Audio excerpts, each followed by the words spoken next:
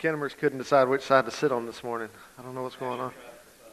Oh, I got you. Well, good morning, everybody. It's good to see you. What is up with my stand today? This is not going to go well. I'll do my best. This is going to bother me all morning. Last week, we finished chapter 8, and we're going to pick up kind of where we left off last week. We are going to hit verse 1 again, just because I think it's important for today's passage. But I just want to kind of give you guys a heads up. I'm going to fix this while I'm doing this, because this is not going to work for me. We are only about, I was looking this week, and it looks to me like we're only about 8 weeks out from ending this study in Ecclesiastes, which is both exciting, but also, I don't know, it's just interesting to see what the Lord's going to do. I don't know if I made that better or not. Is this bothering y'all? Hold on, it's bothering me. All right, I think it's packed. We've been sabotaged this morning. There we go. All right, that's better. I can deal with that. Sorry. If I can't focus, y'all can't focus either, right? All right, so here we go. So, where do we leave off? Okay. The word that the Lord has for us this morning, I put up the title of this is, I've forgotten already. God's gift of life. It's not on my notes here. I didn't write it down. God's gift of life. And I think this is going to be a good message for us today. Here we are with 2 hurricanes headed towards the Gulf. I want to say that I've read somewhere that that's never happened before. Is that correct? That this is a historical event? It has happened. I keep getting conflicting reports. But regardless, I did see somebody put up this week that they said, we're tired of living in historical times. Can we go back to normal, to non-historical times, which I can appreciate very much. So anyway, a lot of great memes go out there, but I just want you to keep this in mind this week. You know, we're dealing with a lot of stuff personally and as a country and as a globe.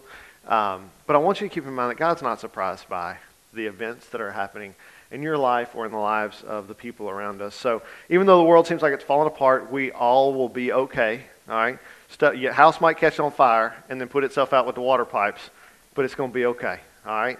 In the midst of all of that, and I really appreciate Kobe's, he and I have had a lot of conversation over the last week, and just the peace that he has because of his relationship with God and understanding. And I think it's been timely for our body to talk about the temporariness of the things that we have. And I know we've had that conversation with several other people over the last couple of weeks. So there's plenty going on that we can panic about, but we're not going to.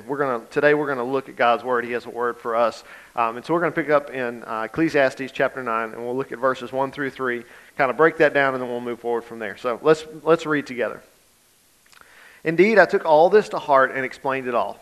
The righteous, the wise, and their works are in God's hands. People don't know whether to expect love or hate. Everything lies ahead of them. Everything is the same for everyone. There is one fate for the righteous and the wicked, for the good and the bad, for the clean and the unclean, for the one who sacrifices and the one who does not sacrifice. As it is for the good, so also it is for the sinner. As it is for the one who takes an oath, so also for the one who fears an oath. This is an evil in all that is done under the sun. There is one fate for everyone. In addition, the hearts of people are full of evil and madness is in their hearts while they live. After that, they go to the dead. So point number one I want to make today is that God is in control of the lives of the wise and the righteous in everything they do. Okay? All of us face the same fate. And I recently watched Hamilton, Bethany and I did, and I know we're really late to the party on that one, but it was really good. If you haven't seen it, it's worth your time. But at the end of that production, there is a song before Hamilton dies, which, by the way, that's history. I didn't give it away. That he makes the statement that all of us have the same fate, that all of us die. And that's a main focus of our passage today. We all die, and how we live doesn't make any difference on whether we die or not, right? We know that. That's a biology thing, that all of us at some point are going to kick the bucket, and whether we led a good life or a bad life, the result is the same for all of us. But this does not imply determinism that prevents human freedom or responsibility. Right, we know as believers that God has given all of us free will. And so to say that God is in control of our lives is not saying that God is making all the decisions for us, but rather that He has a bit of control in all of that. We have the choice to choose to obey God, to do the things that He says, or not. what this passage is telling us is that whether we're right with God or not won't change the fact that we're going to die. That is something that will happen to all of us. How we live does make a difference in the quality of this life. And as we know, as believers, it's going to make a difference in how we spend our eternity. Right? And so those are things that we need to think about. We're going to discuss this more at the end of the passage, but I want to bring back something that we looked at in Ecclesiastes chapter 2, verses 24 through 26. It said this: "There's nothing better for a person than to eat, drink, and to enjoy his work. I have seen that even this is from the hand of God. Because who can eat and who can enjoy life apart from him? For the person who is pleasing in his sight, he gives wisdom, knowledge, and joy. But to the sinner he gives the task of gathering and accumulating in order to give to the one who is pleasing in God's sight. This too is futile and a pursuit of the wind." There's this overarching truth that we see in everything. We see it in the midst of uncertain times more than any other place. And I can't speak it for you, but for me, there's so much peace in my life in knowing that God is in control. Right? When your life seems to be kind of tumbling out of control and you're going, "God, I know that you're for me. I know that you're going to spend this for my benefit, but things do not feel good right now. Life seems crazy." There is peace in knowing that even though I feel out of control, I feel like the circumstances are out of my control, that God is not surprised, that God is in control and has the ability to make change in our lives. Yes, we're in the middle of COVID, and yes, there's 2 hurricanes headed this way, but God is still working in the lives of his people. Hurricanes or no hurricanes. If you didn't know there's 2 hurricanes, by the way, there's 2 hurricanes coming. Okay, they're not hurricanes yet. Well, one of them is. I don't know. They change it every day. They're going to do this over Louisiana. It's going to be crazy. Probably not at the same time, but very close to each other. But even in the midst of that, God's still working. God is still alive. He's active in our lives. And if a hurricane comes and a tree falls on your house, Lord, I hope it doesn't. I'm praying that everybody will be okay. But even if that happens, we know that houses are temporary. And that even if something does happen to your house, it's going to be okay. Because God is working in our lives. And what an amazing truth for us to know and to be able to share with other people. That even when your life is falling apart, when things are very difficult, that God is there with you, that you're not having to do that on your own. We all know that hard times are going to come and go. And that is going to happen because we live in a world that's full of sin. Scripture is very clear about that. Sin's the reality that we live in, and it's in us, and it's in the people that are around us. Look at Genesis chapter 6, verse 5. It says, "When the Lord saw the human wickedness was widespread on the earth, and that every inclination of the human mind was nothing but evil all the time." And in Genesis 8:21, he says, "When the Lord smelled the pleasing aroma, he said to himself, I will never again curse the ground because of human beings, even though the inclination of the human heart is evil from youth onward. And I will never again strike down every living thing as I've done." Sin affects us all. We're born into sin. There's nothing that we can do about it. There's no voodoo or trick or anything. It doesn't matter. When you're born, sin enters your life. At some point, you don't have to teach a child to lie. They figure that out on their own. You don't have to teach a child to sneak candy. They figure that out on their own, right? I see some mamas and daddies shaking their heads, okay? That's just part of what it means to be human. It's not the way God intended it, but it's where we find ourselves. And God's control in our lives is determined by how much control we choose to allow God to have in our lives. You see, God wants to be involved. He wants to help us to walk through life, to figure out those difficult times, but He can only help us as much as we will allow Him to speak into our lives. We have the option of choosing to ignore God. And for those of us that know God and allow Him to be in control, we experience God's peace, His provision, His protection in our life, even in the midst of difficult times.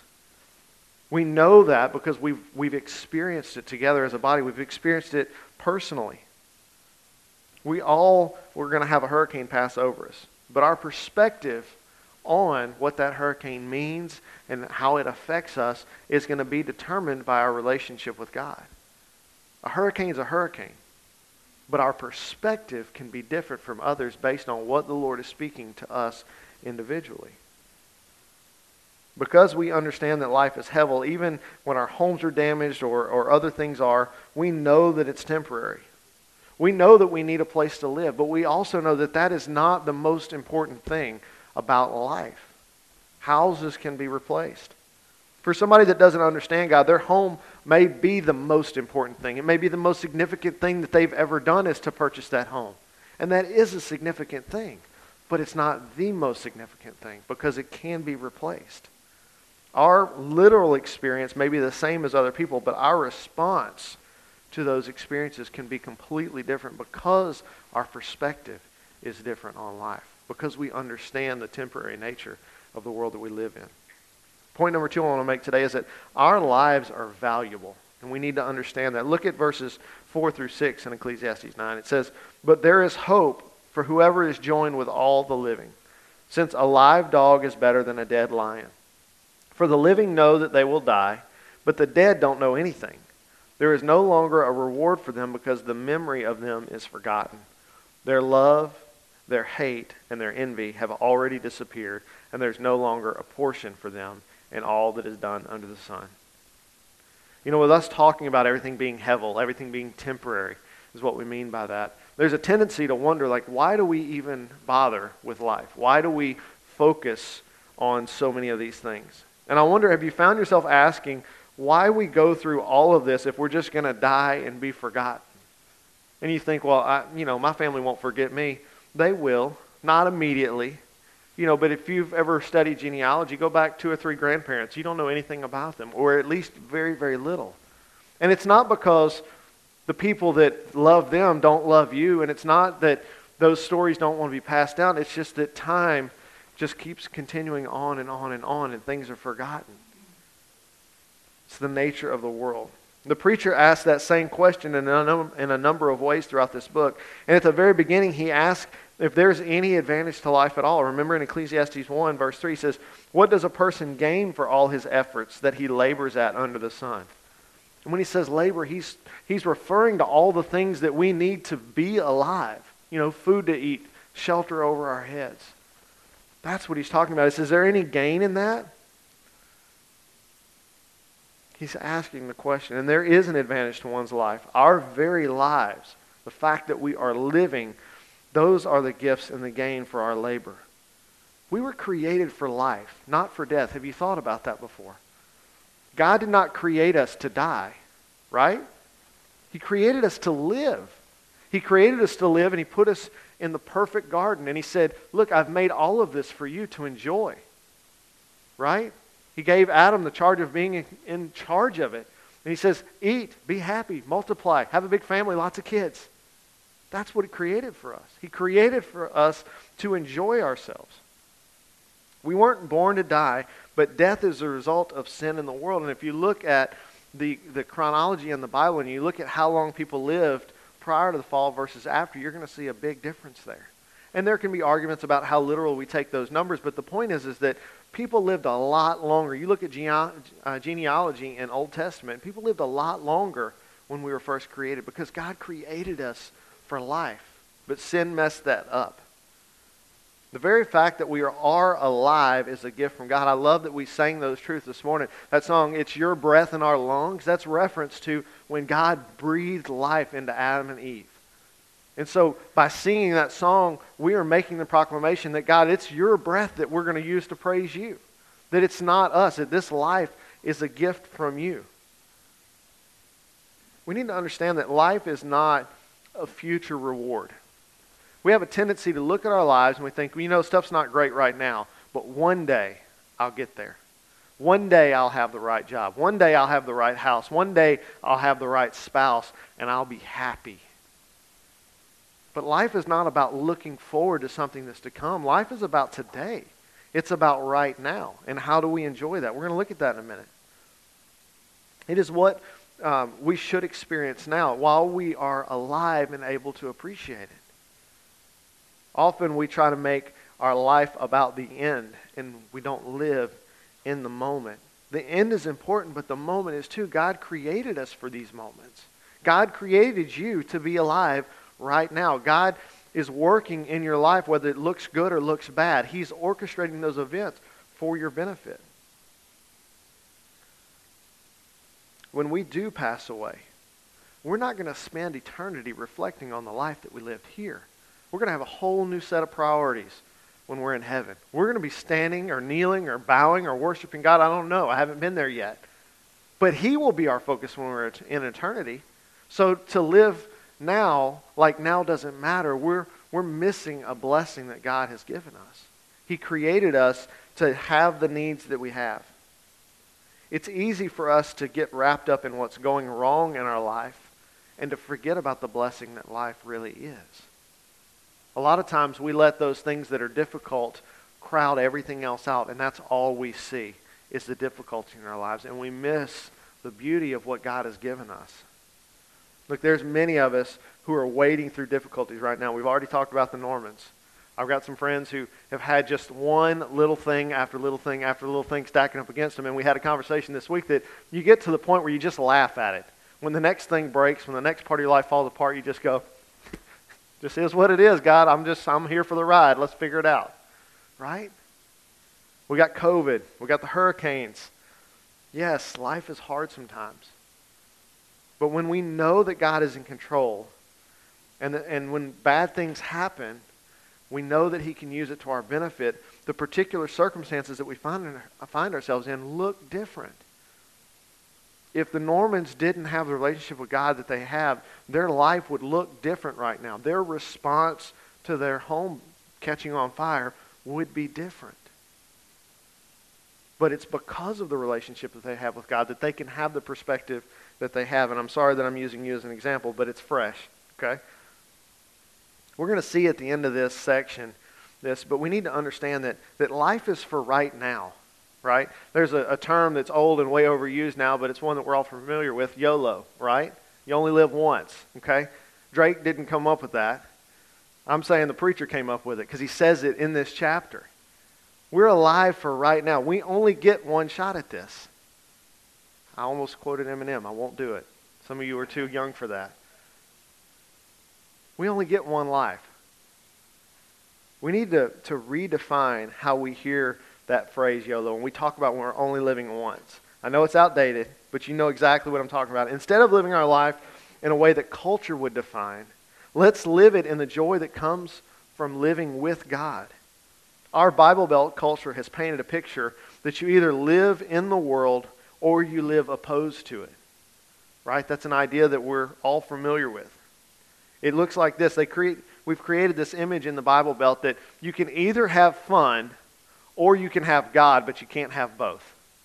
Right? Think about your lives growing up and think about the picture that was painted before you. And I'm saying, and Scripture is saying, that that's not the way the world works.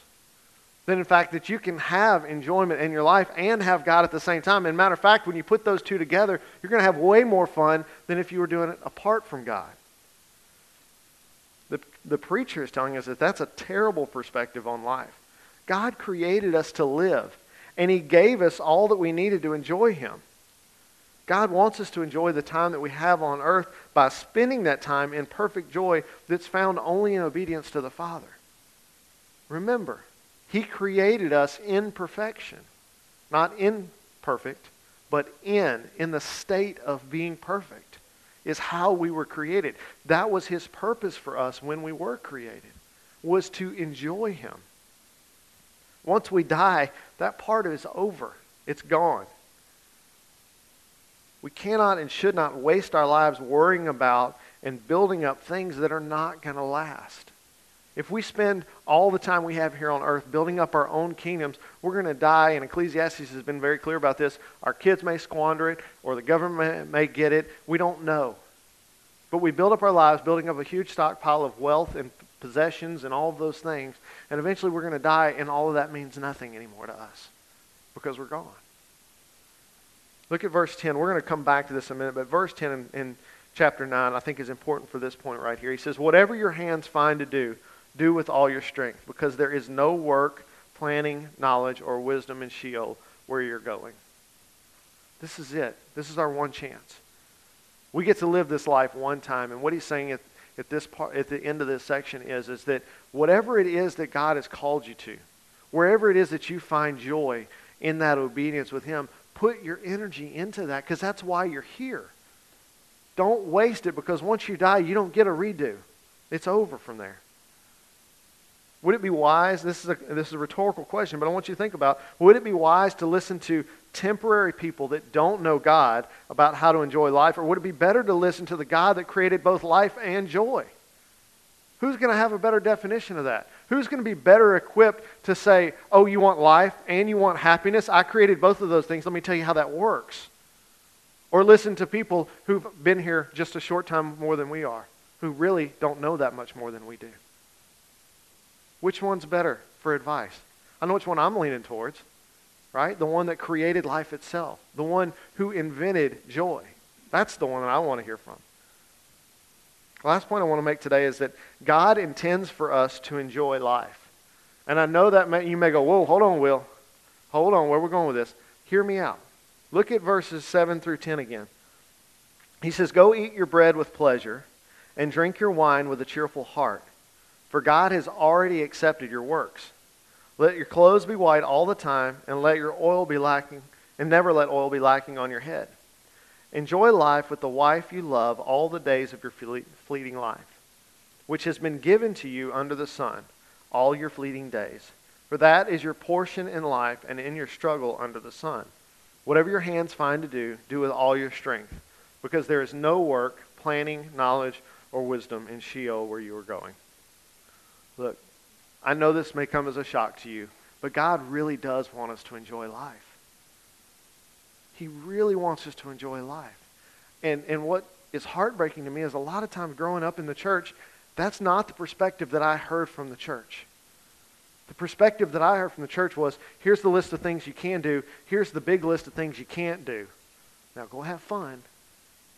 And what it looked like was a to-do list. It looked like a set of rules, right? And it didn't look like much fun. I don't know about you, but rules are not fun for me. You know, we learned in a class in college, it was a recreational sports ministry class, which is a great invention. That was a lot of fun. We just played games and got college credit for it. But one of the things we learned is, if you have to spend more time explaining the rules of the game than playing the game, it's not a good game. And for me, that was my experience with the church, is that there were far more time spent learning about the rules than we got to actually spend enjoying the game. But that's not the way God set it up to be. We know that the Pharisees got that all mixed up, that they took a couple of rules, a set of 10 that God gave us, and they blew it up to this huge thing where it was just a bunch of stuff you couldn't do. But that's not what God intended, and that's why Jesus came to say, hey guys, you got it wrong. Love me, love your neighbor, the rest will be taken care of. That's the kind of rules I want to follow. I want you to hear me say that Christ died for us so that we could enjoy Him and one another. Have you ever considered that God created these fleshly bodies? Right? Think about how our bodies work. We have needs. We need food and we need water. Without those two things, we perish. He gives us the ability to think, the ability to reason. We were purposefully and lovingly made the way that we are. There is no other creature on this earth that functions like we do. Because God is good and He's loving, we can know and feel that He takes pleasure in our joy. Here's the thing, though, about enjoying life. We can only enjoy life while we're alive. And I know that seems like a duh statement, but often we spend so much time thinking about the future that we miss the present.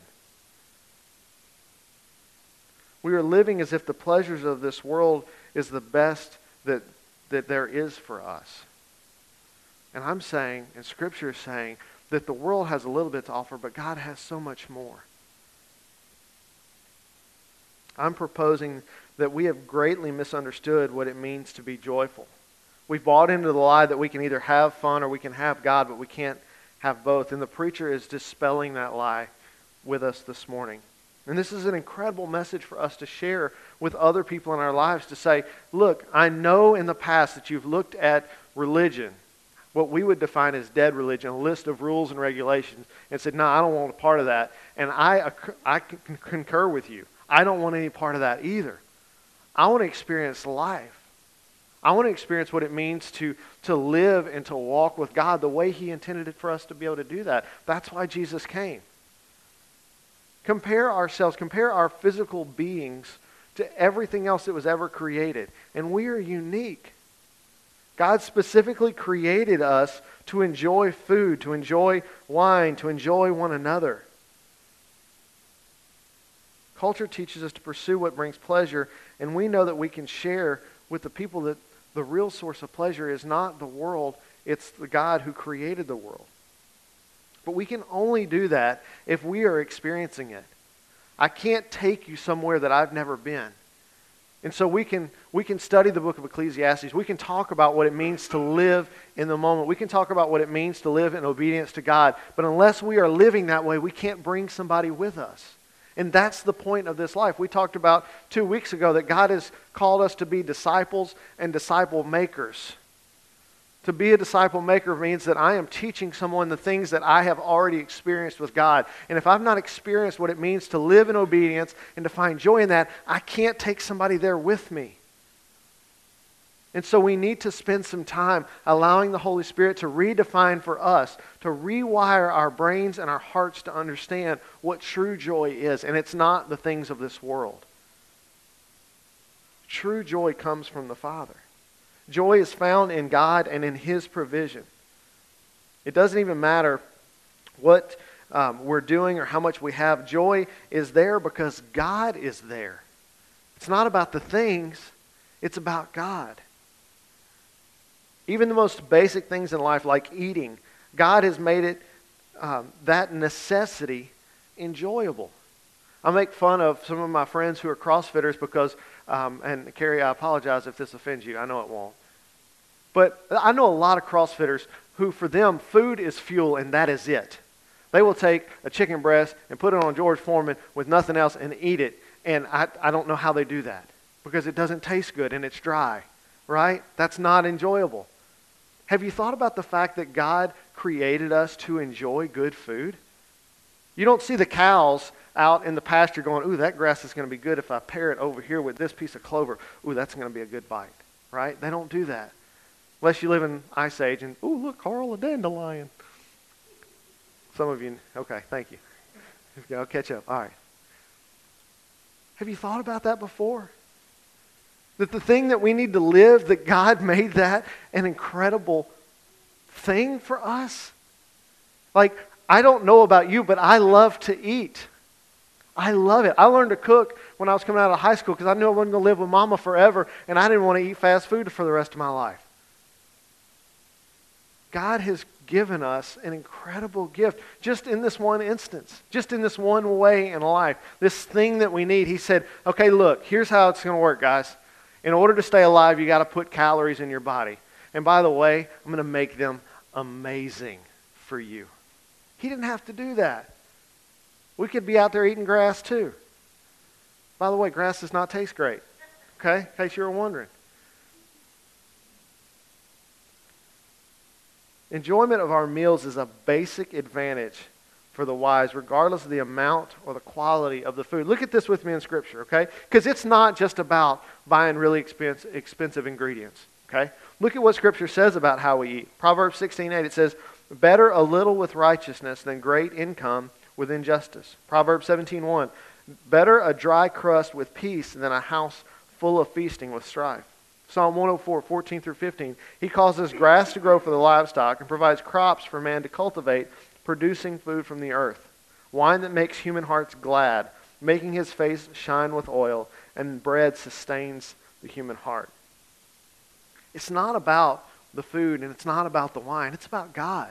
He's what makes those things enjoyable. Have you ever thought about, okay, follow me on this, okay? One of the things that we need is to eat and drink in order to stay alive. What's the thing that Jesus gave us to remember what He did for us? He gave us the Lord's Supper. And what does that involve? Food and drink, bread and wine. Because at our most basic level, He wants us to understand that we need Him just like we need food and drink. If we want to enjoy life, if we want to get all that He has for us out of life, the place we find that is at the feet of Jesus. It's not in going and eating at the fanciest restaurants, which may be a lot of fun. I hope to eat at the fanciest restaurants one day. But that's not where I'm going to find ultimate joy. I'm going to find it in Jesus.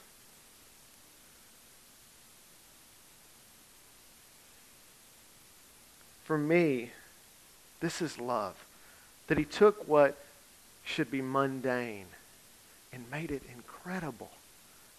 Why else would he do that? There's no reason for us to be so different from everything else, from every other creature. But God did it because he loves us. And on top of the gift of being able to enjoy what we're eating, he makes it even better. Whoop, my stuff just jumped around. Hold on. He makes it even better by giving us people to enjoy with it.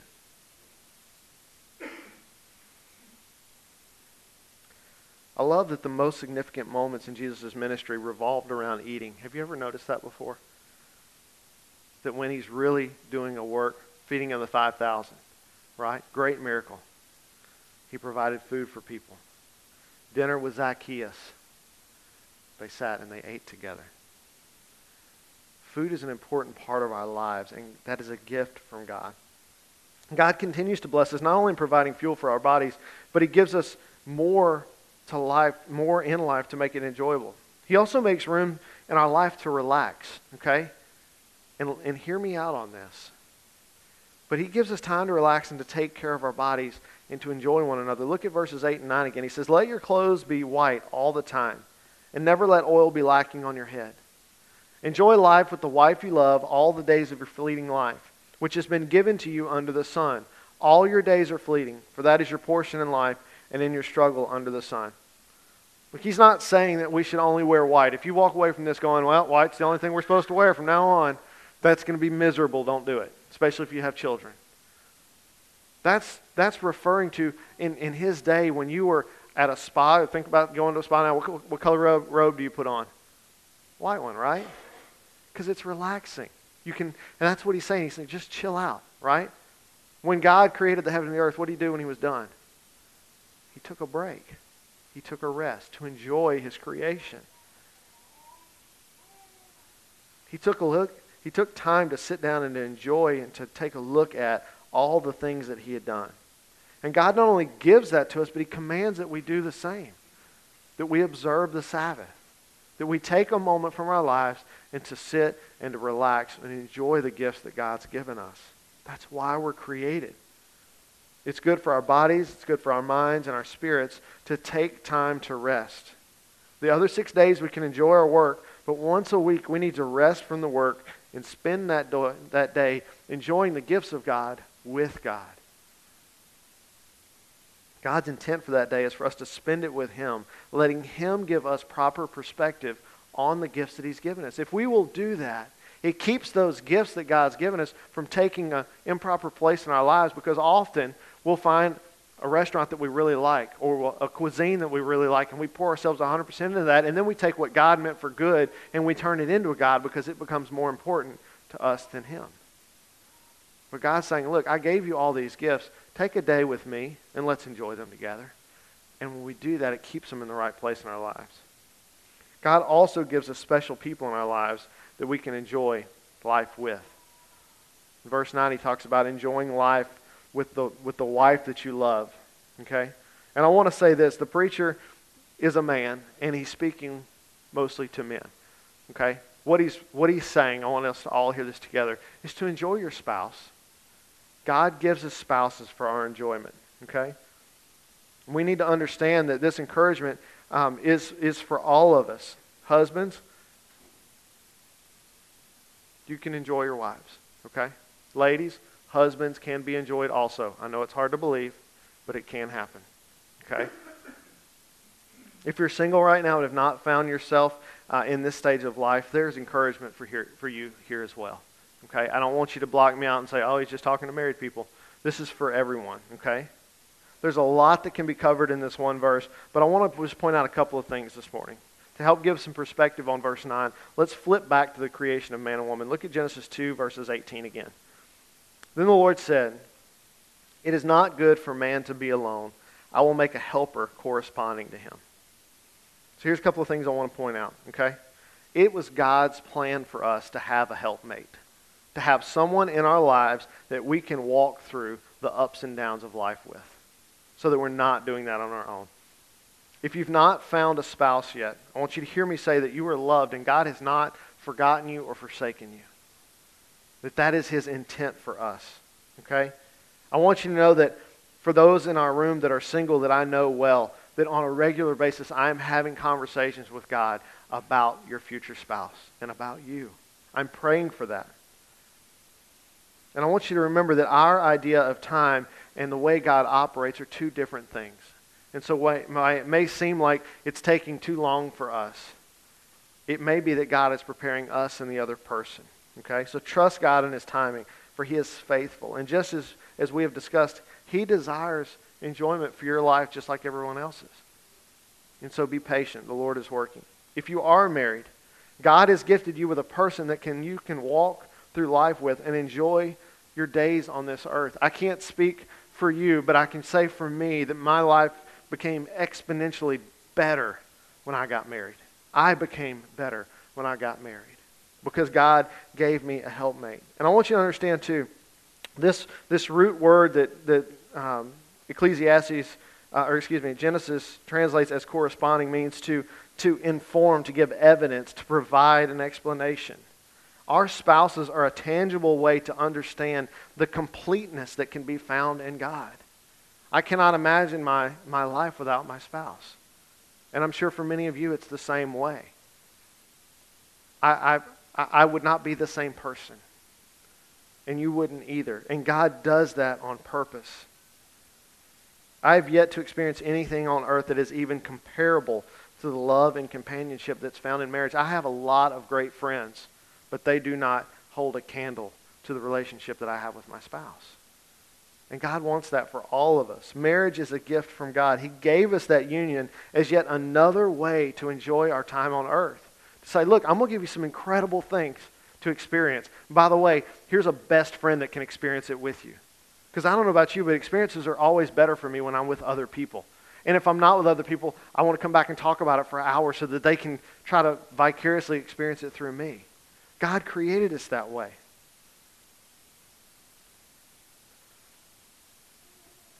We should not take our spouses for granted or see it as anything but a blessing that God intended it to be for us.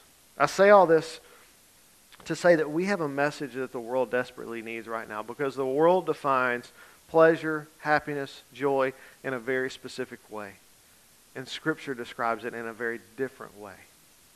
And we have, because we have experience with the Lord, an opportunity to share with people like, yes, this thing that you're chasing after the world, it may seem fun for now, but let me show you something that is lasting, that will last your entire lifetime. I'm saying, and the preacher's saying, that life is found in God, not apart from Him. There's no greater joy or fulfillment in this world than to live with God and for God, to live in obedience to Him.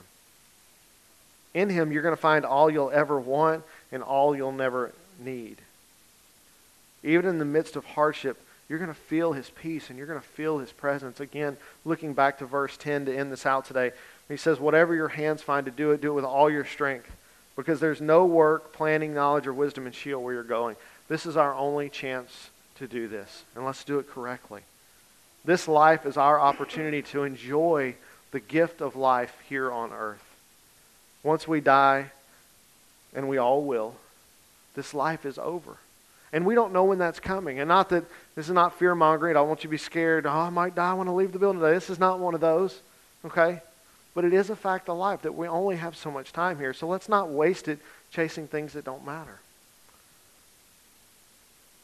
We don't get to reboot and come back as someone else after we die. There are no do-overs in life. It's wise to live life to the fullest and in obedience to God. That's where we find fullness. That's where we find joy. That's where we find happiness, is in God. And that's the message that we have. So let's spend our lives pouring ourselves out at the feet of God and receiving from Him all the gifts that He has for us, receiving from Him the joy that He has prepared for us. God has given all of us a call, a job to do. But it's not His desire that we do it apart from Him.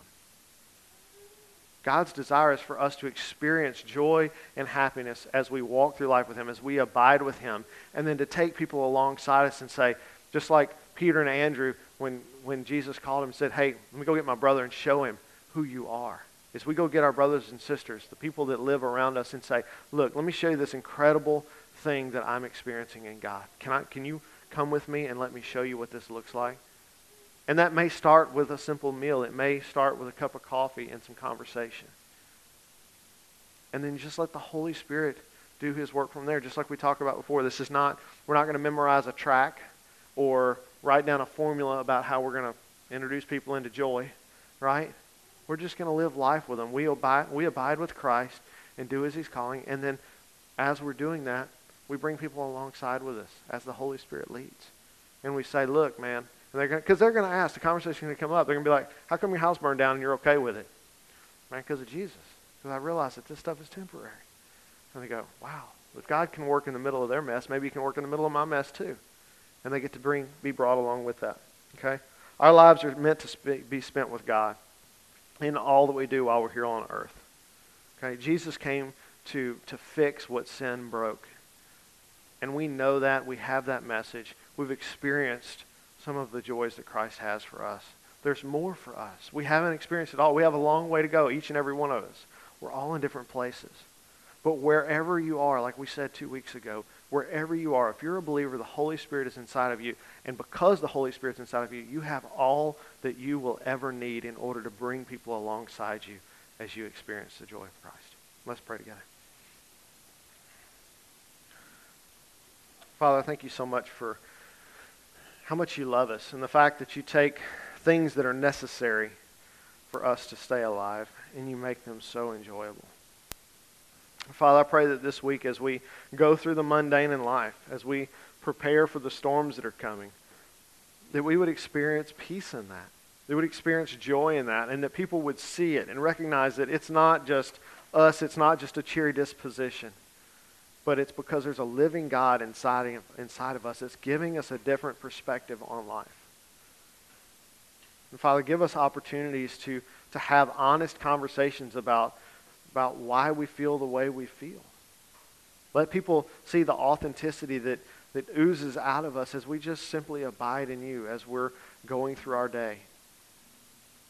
Father, it's not our desire to build up something huge, but just to spend moments one-on-one with people who need to know your love. God, give us opportunities to share that with people. Give us opportunities to help people to see how good you are and how much joy you offer to your people that you love. Jesus, we ask these things in your name. Amen. Let's stand and worship together this morning.